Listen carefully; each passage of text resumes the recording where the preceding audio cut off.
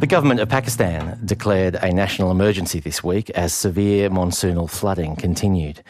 Since June, the floods have claimed around 1,000 lives, and the country's climate change minister says more than 30 million people have been affected. And if you feel like floods all over the world are getting worse, you're right.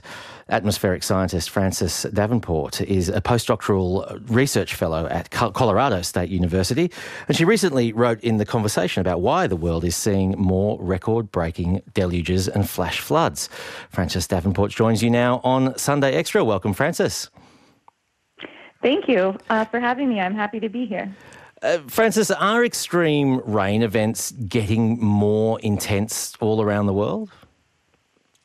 Yes, they are. And this is a pretty common phenomenon that we're seeing around the world and that we expect associated with a warmer climate and with climate change more generally.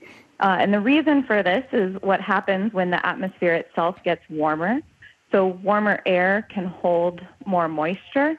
About a 7% increase in atmospheric moisture capacity for every 1 degree Celsius increase in atmospheric temperature.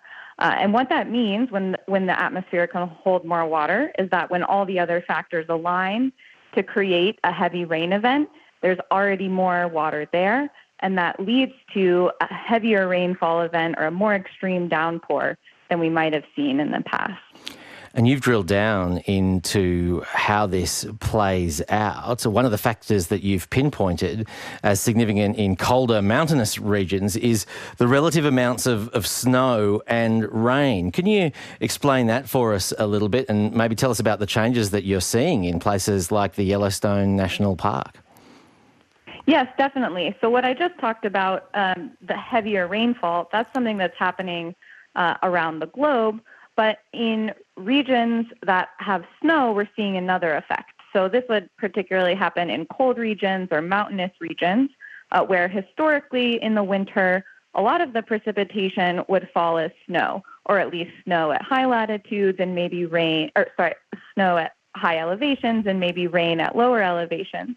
But as the atmosphere gets warmer, more of that precipitation falls as rain instead of snow. And it turns out that actually has and can have pretty big implications for flooding. And the reason for that is snow typically melts more slowly in the spring, sometimes even into the summer, whereas rain can turn into runoff immediately when the rain occurs. So that creates the potential for flooding in the winter in places that maybe didn't see flooding in the past. And that can certainly play a role in places like Yellowstone, mountainous regions of the United States, but mountainous regions in other parts of the world as well could be susceptible to this transition from snow to rain. And I suppose that impacts on like human habits as well, because these events are happening at times where they're not expected. Exactly, yeah. So this is something we might not be accustomed to in terms of the seasonality of when floods occur, where in some of those locations we're more used to the flooding happening during the snowmelt season, maybe in the later spring or summer, and now there's the possibility for these floods at different times of the year. Do you have a sense, Frances, of how quickly this process is intensifying given the changes that we're seeing in the climate? Well, what I mentioned before is that for every 1 degree Celsius increase in atmospheric temperature, we would expect extreme rainfall, for example, to increase by about 7% if it were to scale with the increases in atmospheric moisture. And we've already experienced more than 1 degree Celsius of warming in the climate since earlier in our history. So that just goes to show we've already would expect maybe this 7% increase, if not more. And so that's a pretty rapid increase. And certainly just from our experiences, the number of record-breaking events in the past few years in the news around the world certainly show that these changes have already started happening. On Sunday Extra, we're speaking with atmospheric scientist Frances Davenport, who's a postdoctoral research fellow at Colorado State University.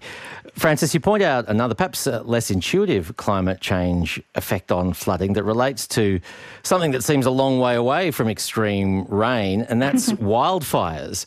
Australia's certainly been experiencing both floods and wildfires with what seems like greater frequency and intensity. What's the connection between wildfires and flooding?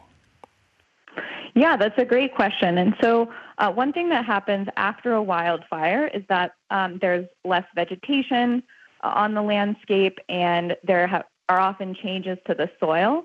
And what that means is when it rains, there's a different runoff process. So instead of the rain infiltrating into the soil or through the vegetation, it can actually trigger mudslides or landslides more easily than in the past. And so what we see is that areas that have been burned, or these burn scar areas, can be very susceptible to landslides and flash flooding in ways that they were not in the past. And so there's a really important risk that people need to be aware of, particularly if they live near or are recreating near areas that have had recent wildfires, is that there's a pretty elevated chance of flash flooding during heavy rain in those places.